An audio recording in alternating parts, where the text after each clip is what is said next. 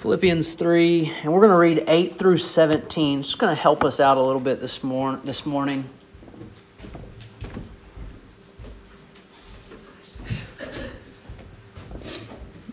Especially as we think about, we continue to talk about the race of endurance. Philippians 3 is very helpful in understanding what we're aiming for, what the end is. Philippians 3, 8 through 17.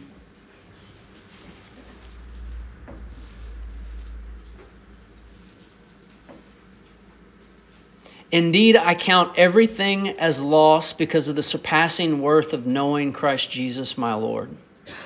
For his sake I have suffered the loss of all things and count them as rubbish in order that I may gain Christ and be found in him, not having a righteousness of my own that comes from the law, but that which comes through faith in Christ, the righteousness from God that depends on faith, that I may know him and the power of his resurrection, may share his sufferings, becoming like him in his death, that by any means possible I may attain the resurrection from the dead. 12. Not that I have already obtained this or am already perfect, but I press on to make it my own, because Christ Jesus has made me his own.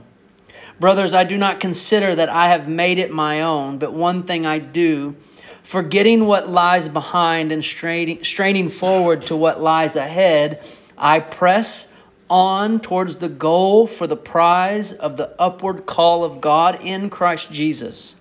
Let those of us who are mature think this way. And if anything you think otherwise, God will reveal that also to you. Only let us hold true to what we have obtained. And finally, verse 17. Brothers, join in imitating me and keep your eyes on those who walk according to the example you have in us. And pray with me.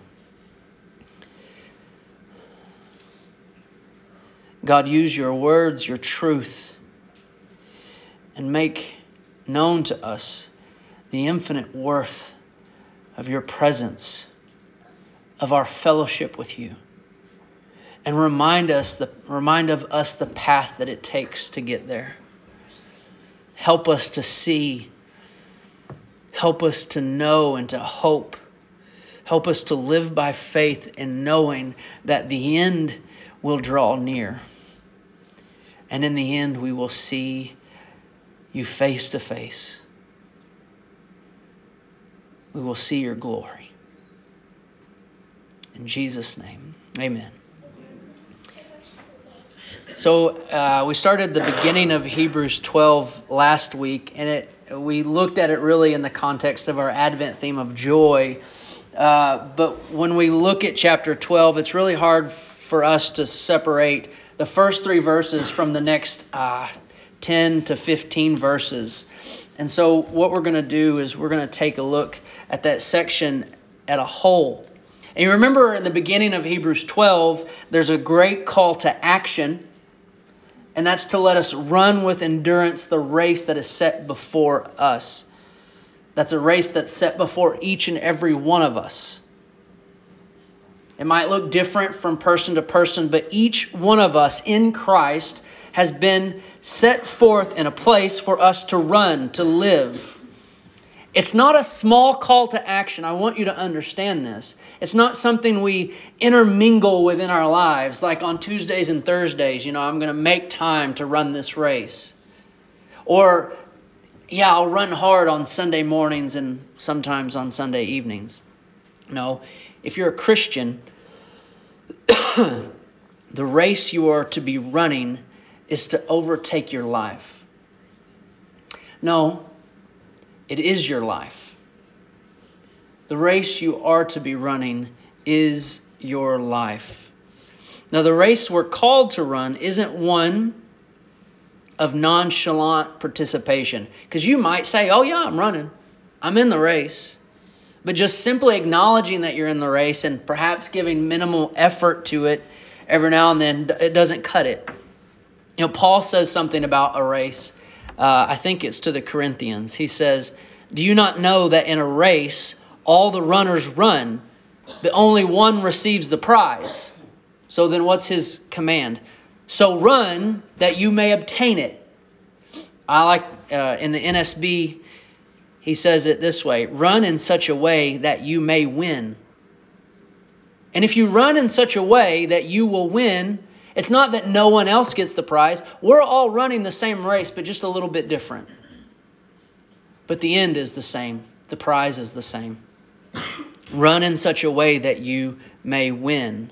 Now, I don't want to put words in Paul's mouth, but I think it's pretty clear when you look at the whole landscape of Scripture, and especially the New Testament, the words of Jesus and the epistles. It's very clear, and I think it's safe to say that if you're not running the race to win, you might not even be on the track. Okay?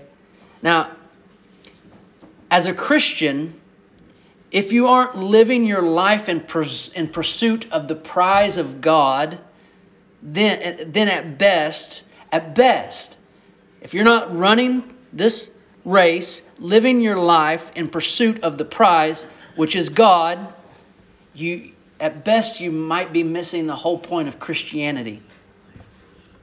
You might misunderstand the whole point of the cross, of the gospel. You're missing the whole point of the reason for Christmas, of why God sent His Son. Right? He didn't send His Son to just give you a direct hall pass to heaven. He sent His Son so that you might be in the presence of God, and also that you might be like His Son. But that's at best. At worst, as I said, you might not even be on the track. You might not even be running the race. You might be deceived and might not be a Christian at all. Because the Christian isn't just called to run to win the prize. Christians are saved to win the prize. And when called, saved to run the race towards the prize, the life we live is in pursuit of God. And as we saw in Philippians, that's why I wanted to look at Paul's letter to the Philippians. We see that he is running this race, but what does he give specific details that he is after? These are the things that he says. Knowing Christ, to be found in Christ and His righteousness, to know the power of His resurrection. And lastly, the thing that he says he's after is that he may attain the resurrection from the dead. At what point of the race is that? That's the end. That's the end of the race. That's the end of this life. The power to obtain the resurrection from the dead. Paul has his sights on the end. He is focused on finishing. Look what he says back in Hebrews 12. No, I'm sorry. Still in Philippians. My apologies. Philippians 3, verses 12 through 17. Look at these words carefully. So he finishes 11 saying that he by any means possible, he desires to attain the resurrection from the dead. And do you know what happens at that moment from the resurrection of the dead? The race is over. You see Christ and you're like Him. Right? Perfection is the end. Look what he says though in 12. Not that I have already obtained this or I am already perfect, but I press on to make it my own. Make what his own? Perfection. He's not simply waiting. He's not like, oh, I'm in Christ. I'm going to sit here on my chair and I'm going to wait to be perfect. No. He says, I'm going to press on to perfection now. I'm going to seek holiness, which is a word we're going to see over and over again today. I'm going to seek perfection and holiness in Christ, the righteousness that comes through faith in Christ now. I'm going to press on. He's going to continue. He's going to endure. Why? Not because he wants Jesus to be his, Very important, because Christ Jesus has made me his own. Brothers, I do not consider that I have made it my own, but one thing I do, forgetting what lies behind and straining forward. Straining, that sounds like a word of endurance, right? Of pressing on, straining forward to what lies ahead. He says it again. I press on, but look what he's pressing on towards. The goal for the prize of the upward call of God in Christ Jesus. This is the finish he's after. God in Christ Jesus. In verse 15, let those of us who are mature think this way. And you say, oh, I'm not mature. I got to pass. No, that's an excuse. Because we're all called to maturity in Christ. It's what Paul worked countless for. That's why he told the Colossians, he speaks to the Colossians, Christ we proclaim, warning everyone and teaching everyone with all wisdom, that we may present everyone mature in Christ. Not just the ones who've been Christians for 50 years, not the ones who have been going to church for a long time, not the ones that know their scriptures up and down, back and forward, but he is wanting to proclaim, warn, and teach everyone who is in Christ that they are presented to God mature in Christ on that final day. Verse 17. Brothers, join in imitating me. What? In the race that's set before you. Join in imitating me, pressing on towards perfection, towards holiness. And keep your eyes on those who walk according to the example you have in us. So there's our connection back to Hebrews 12. Because Hebrews 11 has given us a whole laundry list of people to set our eyes and follow their example, of running the race, of seeking something beyond the here and the now. Chapter 11 of Hebrews, all those people in chapter 11 ran the race. They had their spiritual eyes set on the finish. Moses, Abraham, Jacob, Rahab, David, all of them were looking to the finish line, undistracted by the world around them. Here's some of the things we see in there. Looking forward to the city that has foundations, whose designer and builder is God. Having acknowledged that they were strangers and exiles on the earth, their current condition.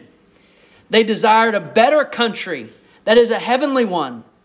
This was the race that was set before them, and they had their eyes fixed on a great reward. And I was thinking, what's the best way in the Old Testament to quote the reward that they were after? And the thing that kept coming back to my mind, that the saints in the Old Testament that they were after, and David says it, to dwell in the house of the Lord forever. That is it. To dwell in the house. And we're not talking about a mansion. I don't know how big the house of the Lord is. If it's a shack, it don't matter. You know why? Because the Lord is there. This is the prize. God Himself. For us, the race we're running, the path we ought to be on, also leads us into the presence of God. But we've got to understand something about this path, and here's how we're going to make our transition into what we're seeing in Hebrews 12. There's something about this path, something that it does to us. Anyone who truly runs the race, who is on the path, the track towards the glorious presence of God, will, and I emphasize, will be transformed by the path that they are running. You cannot get on the path towards God in Christ Jesus and not be changed. Let me put it simpler. When someone pursues God, inevitably they pursue holiness. If your true end and destination is God, along the way, you will become more like His Son. That's the race. That's the path. This truth this truth, this reality is strikingly clear in this section of Hebrews 12. Look at verse 14. Back in Hebrews 12, look at verse 14. It's just one of those verses you can't argue with. Hebrews 12, verse 14. It's the latter half of the verse here. Strive for peace with everyone and for the holiness. So strive for the holiness without which no one will see the Lord. So you see that? Strive for peace with everyone and for the holiness without which no one will see the Lord. Basically, he's saying, without holiness, you will not see the Lord. You can't argue with Hebrews 12:14. But notice the way that I have said it in the beginning here is sort of reversed and in a positive form. When someone pursues God, inevitably they will pursue holiness. Why? It's because the path to God is a one-way, narrow-way street. It's the path of Jesus Christ. You understand that? The only path, the only race you can run is right behind Jesus. What do we know about Jesus? He's the Word made flesh. He's the Son of God. He's the only one that God has ever declared, "This is my beloved, in whom I am well pleased." Why? Because he knew no sin. The path to God is following Christ in Christ likeness and holiness. This is why we must understand the foundational reality for all who are in Christ, born of the Spirit, made alive to God. God Himself has plucked you from the world, okay? You've got to realize that. You've got to know that deep down inside. And we saw that in Hebrews 10, verse 10, this plucking of sinners out for the sake of God's service, God's presence, plucking them out of the world. Hebrews 10:10, and by that will we have been sanctified, set apart, plucked out, cut out, and set aside through the offering of the body of Jesus Christ once for all. By His will He has sanctified you through the offering of His Son. He has set you on a course towards holiness. That's what has happened. He has set the race before you. Look at Hebrews 10:14. Again, he's going to make the same point. I've said multiple words here. I've said sanctified and I've said holy or holiness. Same concept, same Greek word. Verse 14 of chapter 10. For by a single offering He has perfected for all time those who are being sanctified. And that is present tense. Those who are being made holy. So you're probably starting to wonder, okay, so what's this got to do with Hebrews 12? What's going on in Hebrews 12 when it comes to running the race, following Christ, holiness, finishing? Well, we find out a main method that God uses to accomplish the very task of making sinners like us into the image of His Son. What's that method? Discipline.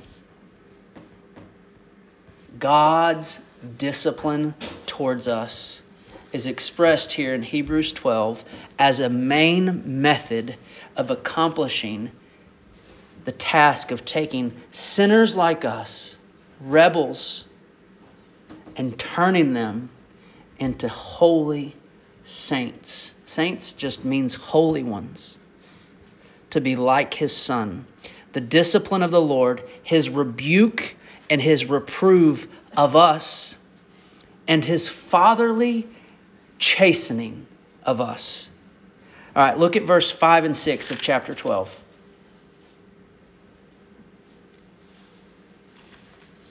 And have you forgotten the exhortation that addresses you as sons? Now this is a quote from Proverbs chapter 3, Solomon writing Proverbs to his son. He says, "My son, do not regard lightly the discipline of the Lord, nor be weary when reproved by him. For the Lord disciplines the one he loves and chastises every son whom he receives." Now jump down to verse 9. "Besides this, we have had earthly fathers who disciplined us, and we respected them. Shall we not much more be subject to the Father of spirits and live? For they disciplined us for a short time as it seemed fit to them, but he, being God, disciplines us for our good, that we may share his holiness." Now those 4 verses pretty much preach themselves. It's pretty clear. Don't regard lightly the discipline of the Lord. It's so important. It's a massive thing. And the writer of Hebrews, it says, it seems as if you've forgotten it. Hebrews. Don't brush it off as unimportant. Don't forget about it. Don't disregard it. The quote from Proverbs says, "For the Lord disciplines the one he loves." The discipline of God towards us is an act of love. The discipline of God towards us is an act of God's love towards you. It is a distinguishing mark of being a child of God. His discipline towards you is always for your good. Always. No matter how bad it seems, the final end or purpose of his discipline towards you is your holiness, your Christ-likeness. So here's what we're going to do for the rest of this morning and also the next time we come together to finish this. It won't be next week, but it will be the following week. So there's 4 things that we're going to get out of this. And we're not really going to get past number 1 today. I wrote in my note, quickly look at the topic of discipline in a general sense. And I marked out the word quickly. So this is the only one we're going to get to today. But then when we come, and I'll mention, you'll get to see some of the other, but we won't fully dwell on these next 3 until we come back into Hebrews in 2 weeks. The second thing is understand discipline in the context of this letter, especially chapters 10, 11, and into 12. And then the third thing is we're going to observe 3 essential realities to not only understanding God's discipline, but responding to God's discipline. And these are 3 doctrines that are very key in Christianity, but they're very key in helping us to wrap our minds around the divine discipline of God towards his children. And those 3 things are this. And we've considered one, and you'll hear it a lot today. Number 1, holiness. If you don't have an understanding of holiness, let me back that up. If you do not have a desire for holiness, the discipline of God it doesn't exist. If it's for the purpose of holiness, if you do not understand, if you do not desire holiness, then this is going to be weird to you. The second thing, sonship. I grappled back and forth, sonship or adoption. You will see how those 2 things are similar. But if you do not understand, if you do not have a grasp of the fatherly love God has towards his children through Christ Jesus, this doesn't make a lot of sense. And the third thing is the sovereign providence of God. And we'll touch a little bit more on that here in the end, just a little bit a broader definition. And the last thing is a final word of encouragement. I'll give you a bit of that this morning. Okay, so number 1, what is discipline? When the Bible talks about discipline, what are we talking about? Well, the Greek word used in this chapter is the same word that's used in Ephesians 6:4, which I know we're all familiar with. Ephesians 6:4, I'll just read it for you. "Fathers, do not provoke your children to anger, but bring them up in the nurture or discipline and instruction of the Lord. So discipline or nurture, whichever translation you have, the word is paideia. It's got such a broad use in Scripture, but yet it's also narrow. And I don't want us to get us too lost in the weeds in this.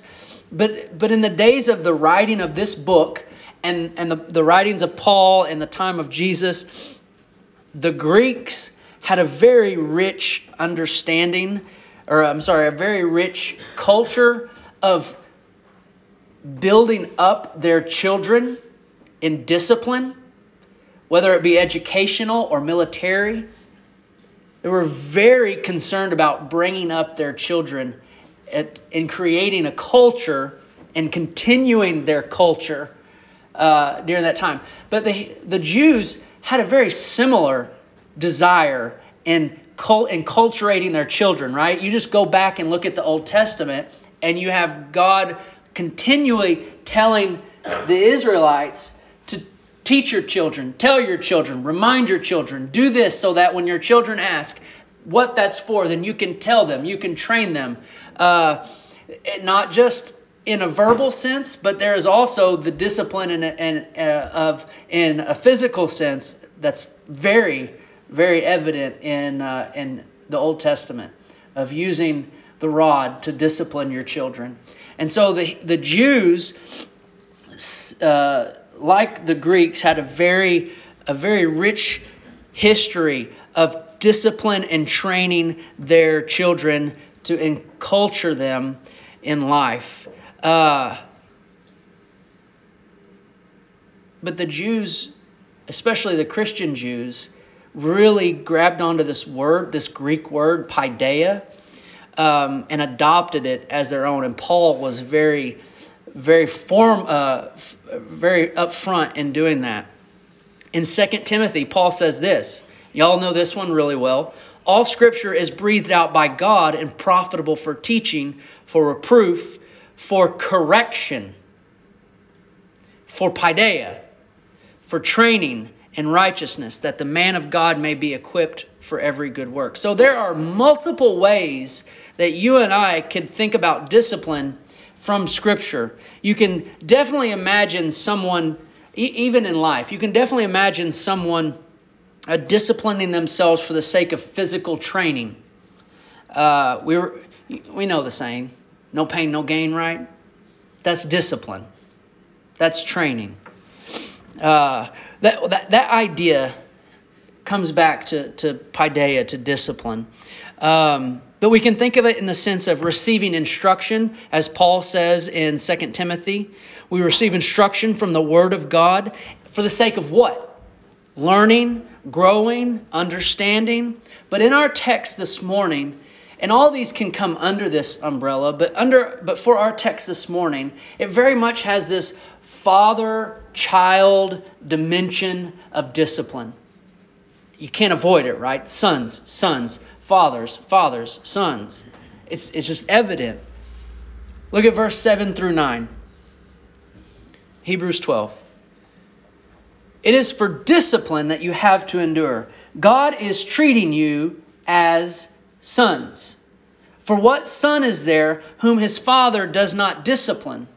If you are left without discipline, in which all have participated, then you are illegitimate children and not sons. Besides this, we have had earthly fathers who disciplined us, and we respected them.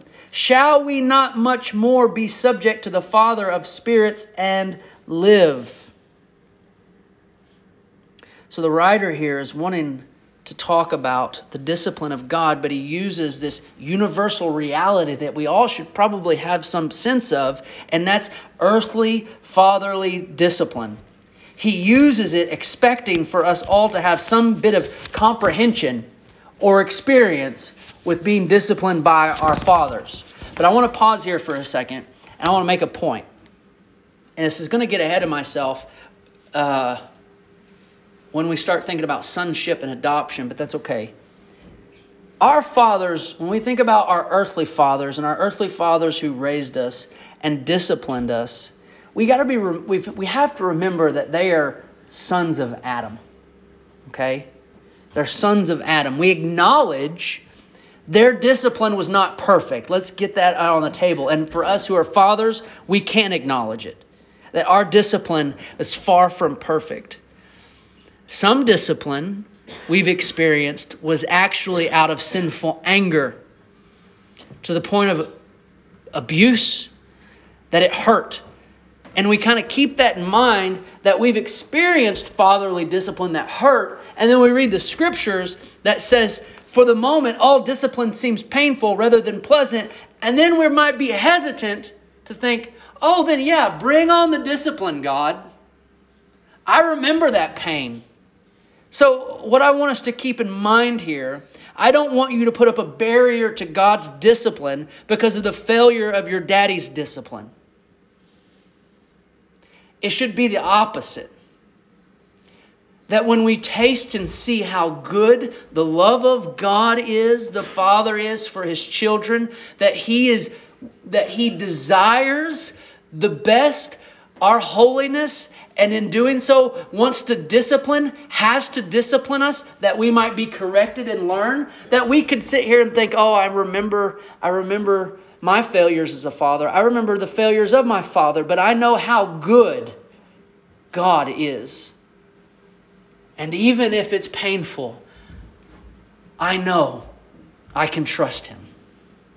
And I can go to Him, even in the pain of discipline from Him. God's discipline is not punishment in the sense of punishing crime or guilt. It's not condemnation. No, it's the opposite. The discipline we receive from God comes to us from His love. And we've all parented in that way. In our good parenting. When we want to discipline our kids because we love them. Because we don't want them to die. Because we don't want them to get burnt on the stove. Because we want them to make good choices when they grow up. And so when they act like a fool on Friday night, you discipline them. Or when they get mad and pull their sister's hair, you discipline them. Not because you're angry, but because you love them and you want to train them. You want to train them. This is the discipline of God. Sometimes it is painful, but ultimately it is a loving discipline for your good. Look again at 10 and 11. For they, our earthly fathers, disciplined us for a short time as it seemed best to them. But He, God, disciplines us for our good, that we may share His holiness. For the moment, all discipline seems painful rather than pleasant. But later, now notice that, in this Advent season, in this time of calling to run a race of endurance, notice the time frames in the first part of the verse and the second half of the verse. For the moment, all discipline seems painful rather than pleasant, but later it yields the peaceful fruit of righteousness to those who have been trained by it. I didn't plan on going here, but you got to go and look at 2 Corinthians chapter 4, right? We can't overlook this. 2 Corinthians 4. Verse 16.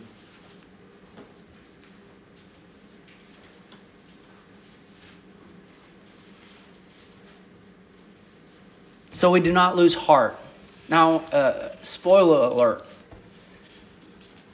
This is a big theme in Hebrews 12. Christ suffered hostility against sinners so that you might not grow weary and faint-hearted. Lift up your droopy hands and strengthen your weak knees. I know, because I know that you are tired, because I'm tired. I know you're weary because I'm weary. But the big message we have to understand here is that God and His Son, and by His Spirit,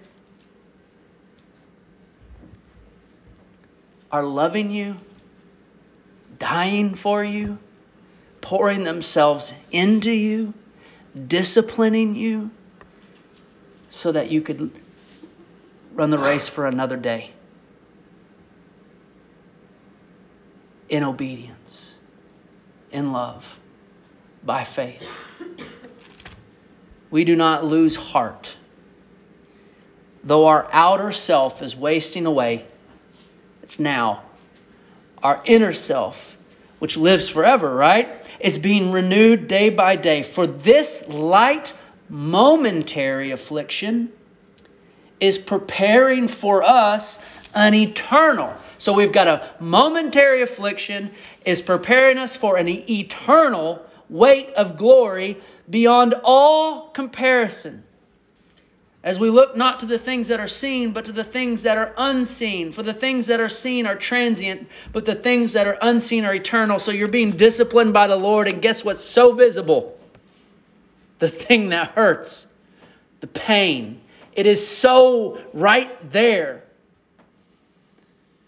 But by faith, you can see the love of God, your Father, who wants and cares and desires your good and your holiness, and you can only see it by faith. It's eternal. The work that the discipline of God is doing to you, even in this momentary affliction, the result is eternal and beyond comparison to the pain. Beyond comparison. So if any of you have experienced discipline, sinful discipline, I should say, from a father, from authority, and I assume we all have, some of you more than others, don't let that drive you from God, but let it drive you to God. His discipline for you is good and right all the time, every time. And without it, if you run from it, if you hide from it, if you ignore it,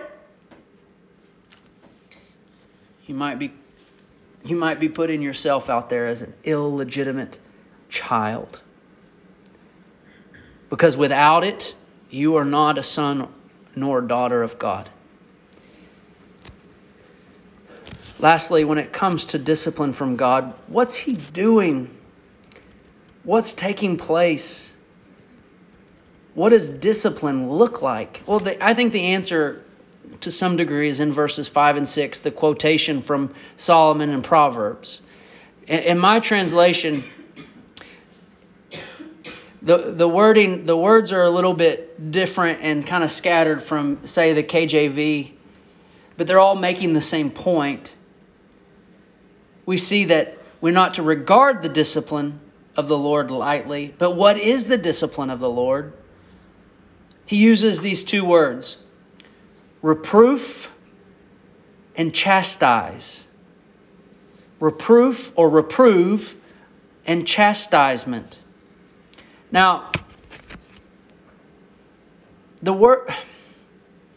these words help us to understand God's discipline a little bit more, because it's His intention behind these two types of words, reprove and chastise. His intention is to correct you. You find yourself in the wrong somehow, and don't just assume that means you're in a grievous sin. That might not be the case, but you're in the wrong somehow, and He intends to correct you. Well, it's not hard to assume that we're in the wrong, right? The discipline of God towards His children it's divinely intentioned it's divinely intentional, and its divine intention is to correct. And you're like, well, what's He correcting me from? Well, verse 1 of chapter 12 is helpful. Let us also lay aside every weight and sin which clings so closely. And we've already said it's for our holiness. The divine discipline of God is helping us shed our unrighteousness, our sinfulness. He is disciplining us for our good to share in His holiness. Sometimes it's a reproof. Sometimes it's a chastisement. Hey, sometimes the Lord disciplines you by the words of your spouse. He rebukes you by the truth coming from even your children. I hope every Sunday night, or any time that I stand before you, that what comes from this pulpit is so saturated by the Word of God that you are being disciplined, trained, or corrected. And in your own Bible reading, don't just read to feel good. Because there are some places in the Scriptures where you read and conviction ought to weigh heavy. Because correction is needed. And I'd say, if you don't ever feel like you need correction, then we might be getting to the point that we read in 1 John chapter 1. If we say we have no sin, boy, we're in trouble. So let's hear the Word of God preached. Let's read the Word of God in our homes. Let's hear the Word of God from our spouse, our friends, our brothers and sisters in Christ. And let's hear it with the idea that we might be wrong. We might need a little correction. The conviction of the Word of God, and however it comes to us, sheds light on the sinfulness in your life, because the light does what? The light sheds light on evil. And in your heart, it gives you an opportunity to learn, grow, repent, be corrected.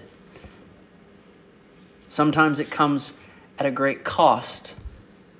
The Lord disciplines, and great pain may be felt. That's what verse 6 in Hebrews 12 is saying. And in verse 11. But he uses the word in verse 6 from Solomon. The Lord disciplines the one He loves and chastises every son whom He receives. That word, my translation is chastise. Yours might say scourges. Here's what I want you to connect this word to another place in Scripture. Hear this. For He will be delivered over to the Gentiles and will be mocked and shamefully treated and spit upon. And here it comes. And after flogging Him, after scourging Him, they will kill Him on the third day, or kill Him and on the third day rise. The word in Hebrews 12 verse 6, chastise or scourge, is the same word used to describe the flogging Jesus received. Now, what I'm not trying to do is I'm not trying to compare the flogging of Jesus to the discipline we receive from God. I'm just trying to show you that the point being made is sometimes it really hurts. The discipline of your Father for your good sometimes may feel like He is beating you over. Because sometimes, guess what? You need it. I need it.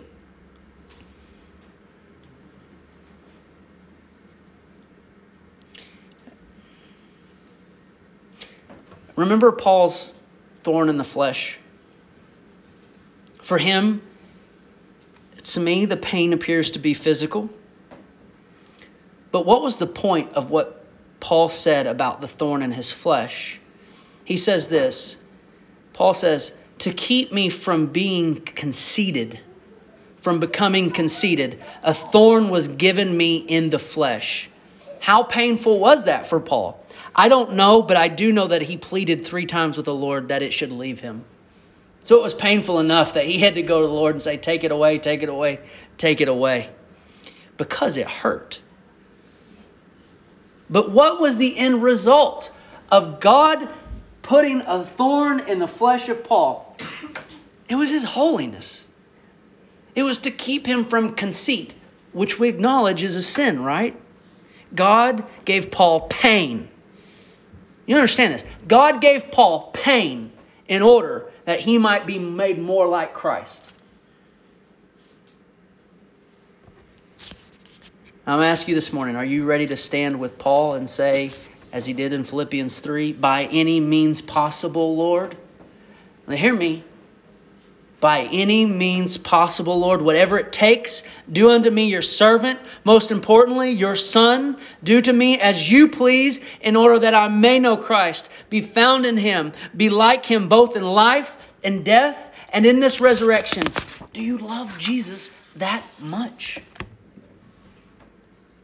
Paul learned more about the grace of God from that thorn. He learned more of his faith from that thorn. He learned more of joy and contentment in Christ from the pain of that thorn from God. For a moment it might be painful, but later it yields the peaceful fruit of righteousness to those who have been trained by it. So I've just got to finish real quick here. As we close this morning, I do want to introduce you again to these three essential realities. I want you to think about them over the next 2 weeks and kind of have an understanding as we come back and talk about them in depth. But I also want to take a quick look at a one verse in Revelation to show us how are we to respond to God's discipline. Next week, Christmas, we won't be in Hebrews 12. I want to encourage you to come and meet with us if you're in town, because we've read in Hebrews that the day is drawing near and that we're not to neglect to meet together. We're not to make that a habit. If there's any reason to come to church Sunday, number one, it's because it is Sunday. And number two, it's Christmas. It's just bonus, right? It's a bonus. So come Sunday and worship with us. Hey, the family can wait. If the food gets cold, we'll just crank up the heat. Okay? If we got to wait, you got to wait. If you got to miss out on that whatever game that happens afterwards, it's okay. But let us not neglect to meet together this coming Lord's Day. All right, those three essential things real fast. The purpose of discipline is our holiness, okay? As the text says very clearly, He disciplines us for our holiness, and without it, we cannot see God. We're going to spend quite a bit of time on that last statement. The reason for our discipline, the reason behind it, the grounds of it, is our sonship, our adoption. God disciplines us as our Father. Thank be to God. We've been adopted into the family of God as sons. God's discipline is a marker. It is an evidence of being a child of God. And how does the discipline of God come about? It comes about through the sovereign providence of God. God is in control of all things. He works together all things for His glory and for our good. And sometimes that includes painful discipline. Think about Job, Paul's thorn in the flesh. Even in chapter 10 of the Hebrews, what they've gone through, the hard struggle and suffering, the reproach, the affliction, the imprisonment, the illegal confiscation of their property. God is in control. So, look at Revelation 3. One last verse. Revelation 3.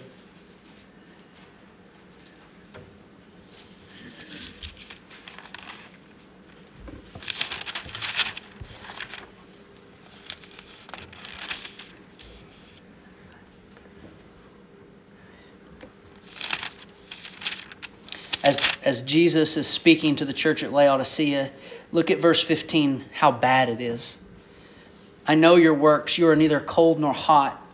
What would that you either be cold or hot? So because you are lukewarm and neither hot nor cold, I will spit you out of my mouth. For you say, Laodicea, I'm rich. I've prospered. I need nothing. Not realizing that we are wretched, pitiable, poor, blind, and naked.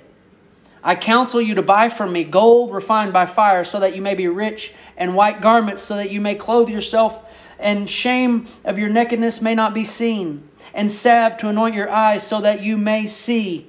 And what is he doing? He says it in verse 19. Those whom I love, I reprove and discipline. As bad as Laodicea is, they are children of God in Laodicea. And we know this because he says, I am calling you to correction. I discipline and reprove those whom I love. But what is the response he expects from his children whom he disciplines? It's there in verse 19. So be zealous and repent. Be zealous and repent. course, we all know what repent means. Have a change of mind. Turn from your sin and towards the Lord. As for zeal, what does he mean? That word is a picture of heating up. Aren't they lukewarm, right? He says, you need to heat up for me. You need to be moved by who I am and what I have done for you. Well, this morning, the love of God through Jesus Christ is being poured out on you, each and every one of you, through reproof and correction. And some of you might be experiencing discipline in your life that no one knows about from your Heavenly Father. He's calling you to repent. He's calling you to zeal.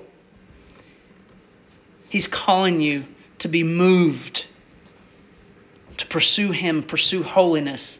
And I'll just say this. Do not regard lightly the discipline of the Lord. Here's this major connection you've got to see, and we'll be done. To take lightly or to disregard the discipline of our Father is to disregard the cross of Christ. Now, I want to say that again because this is the most important thing I've said today. To take lightly or to disregard the discipline of the Lord is also to disregard the cross of Christ. It is to take lightly the crucifixion of our Lord, because one of the major aims of the cross isn't just your forgiveness of sin, but your purging and your purification from sin, not just in eternity, but in this life now. Hebrews 1:3. What does it say about the work of Jesus? A purification of sin. 9:14. How much more will the blood of Christ, who through the eternal Spirit offered Himself without blemish to God, purify our conscience, not in eternity, but now from dead works to serve the living God. 10:14. For by a single offering, the cross of Christ, He has perfected for all time those who are being sanctified. What is one of the major aims of the cross of Christ? Your holiness. Jesus bought your holiness with His blood. God the Father wants to discipline you for the sake of your holiness. You disregard one, you disregard the other. You disregard holiness, you disregard the gospel of Jesus Christ. And Lord, have mercy on you.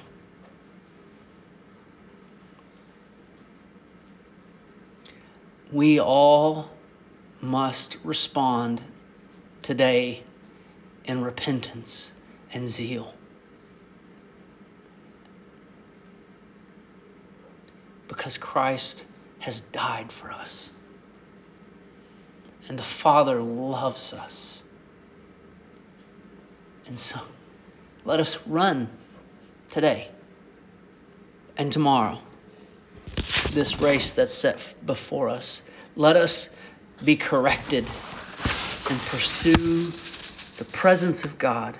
Pursue holiness like the Son and run by faith. Let's pray.